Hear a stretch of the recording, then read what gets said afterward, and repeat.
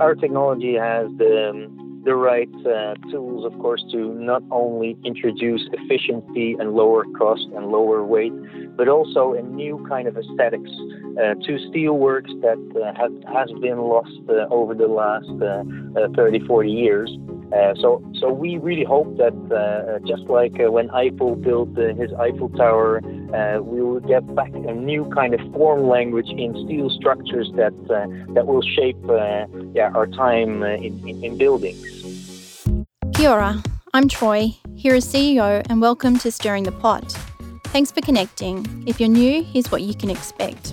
We're going to be talking the tough stuff, the things that keep us metalheads up at night. There are many challenges facing our industry and equally many opinions on how we should tackle them. Stirring the Pot provides a facilitated forum to discuss and challenge these viewpoints. So let's get to the nuts and bolts of it. Today our conversation is with the Chief Executive of MX3D, Gijs van der Velden. His company has a clear mission to introduce the advantages of 3D metal printing to new, high-impact industries, designing intelligent, robust and easy-to-use robotic additive manufacturing technology to enable users to 3D print large objects in metal. He's the creator of the first of its kind 3D printed steel footbridge in the Netherlands, and we're excited to have him as the key speaker at our Future Forum 2020 Vision next year. You don't come from a technical area. What is your background? Yeah, so my background is a legal advisor, legal studies. Yeah, so I have a legal education, finished in 2008 with a study about humanitarian intervention law. But during my studies, I've always worked as a producer for artists, musea, and designers to create their latest artworks. And that's how I gradually rolled in to this type of innovative work. And how specifically did you get started in 3D printing or additive manufacturing, and specifically steel-related printing? Yeah, so my first dealings with 3D printing really came by Joris Laarman. Joris Laarman is a Dutch designer who tries to investigate how the world around us is going to change by the help of digital manufacturing methods and digital design methods.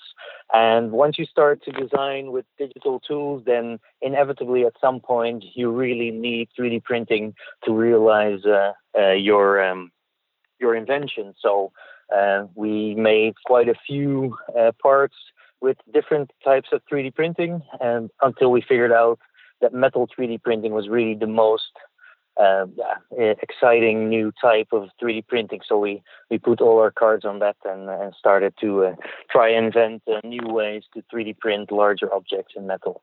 Your company's main slogan is "We speak robot." What does that actually mean? Yeah, good question. So what we believe is that robots are going to conquer the build site and are going to conquer the way we create our works in the future. So not only as a 3D printer, but also as a transporter, as a scanner, as a driller, as a painter on the build site. So we really believe that the machine, the robot, is a platform for everything that we're going to do. So for us, it really made sense to not focus in the first place on the 3D printing, but first understand how robots work and what they can do for us, and then move on to the 3D printing part. So everybody that's in our company knows how to deal with the robots. You have worked with a range of additive manufacturing or 3D printing technologies. How is the choice of material influencing the technology that you use? Oh, we worked a lot with different types of 3D printers, different types of materials, and it's just a world of difference what you can make. So in scale, in material properties, in effectiveness of what you can actually do, in geometry you can achieve. So every project really requires a step back to see what you really need and to figure out which 3D printing method fits that best and which materials is possible to print with that method. And for us, we focused on developing a method of printing metals large scale. This has a lot of benefits, but you can definitely not do everything. So also for us, we need to educate ourselves in the first place, and later people like the members of HERA to see what is all possible and where are the limits of a technique like this. And how do you actually print in steel? So our steel printing is very simple. We have a welding machine and a welding robot, and we put layer on layer until we have a 3D geometry. Of course, we had to figure out many new things because printing layer on layer was quite new.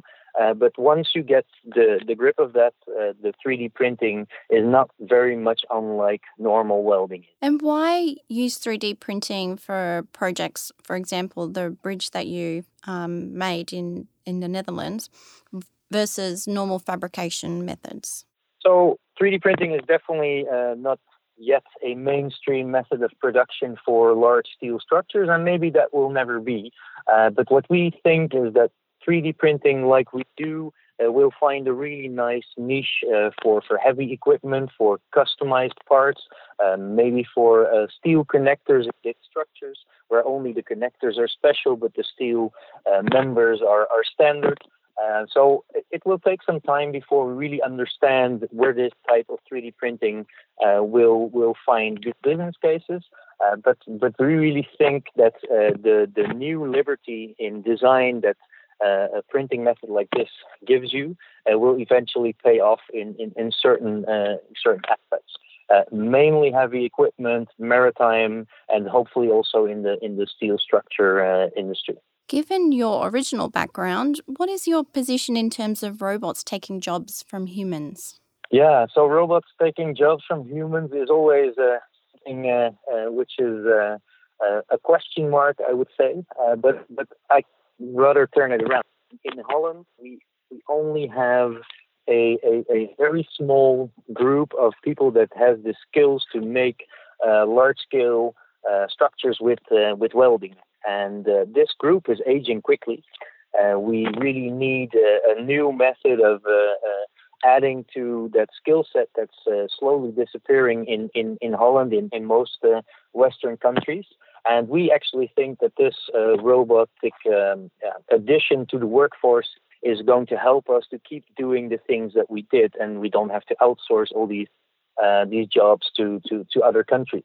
So we can actually keep the jobs that we have now and make them safer. It's healthier. I mean, you don't need to be in the welding fumes. So I don't see our type of robotic manufacturing taking a lot of jobs away. I mean, definitely in Holland, we're building jobs with this. So hopefully it will have a positive effect. Tell us about why it's important to close the digital design loop. So we are closing the digital design loop, and that's really important for the way we work with these digital tools. So we design in a digital program. Everything is produced by the machine. We log everything we do, so you get a digital passport of your end piece. And this is important because it is a relatively expensive process, of course. You have all these equipment, all these machines, it takes time. But because the end part is fully controlled and certified, you have a piece that almost needs no human intervention, no labor. So in the end, we feel that this is going to be a relatively low cost and highly verified piece of manufacturing equipment. The 3D printed bridge that you did was pretty much a landmark, I guess, for steel additive manufacturing. And art and architecture are coming together now, combined with technology and Industry 4.0. And our campaign around Steel is Beautiful is really trying to showcase these combinations of art and the technical. What is your thinking on this in terms of your technology?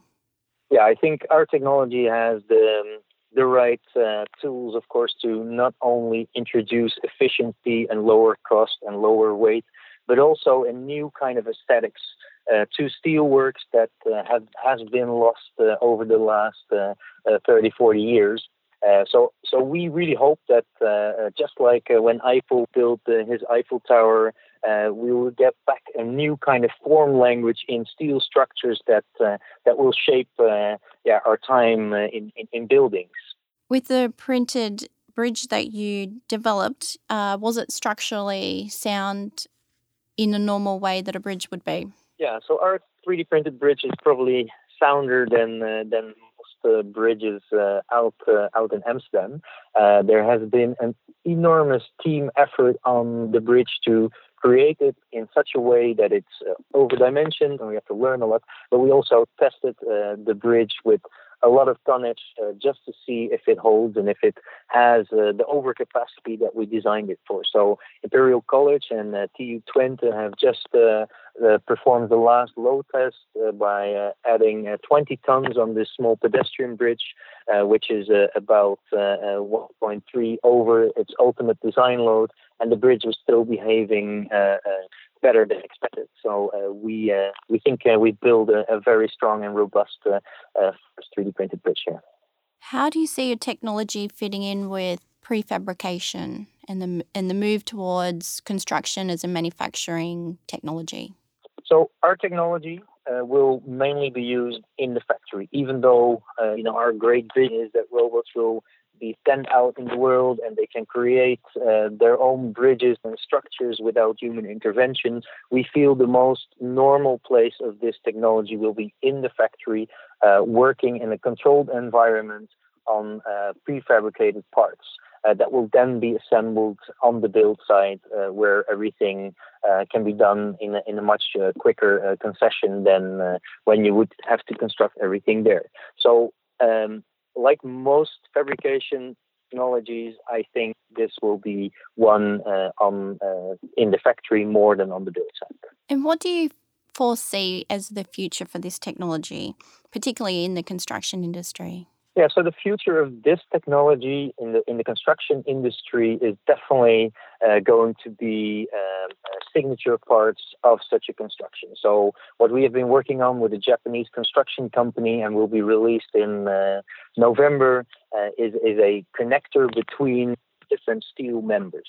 And with that, you can use standard steel beams and connect them with a node that is fully topologically designed by a computer program and then printed by our machine.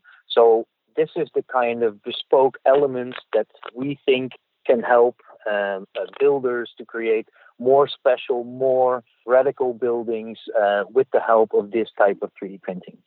So we are working on a nice project that we're going to release in November.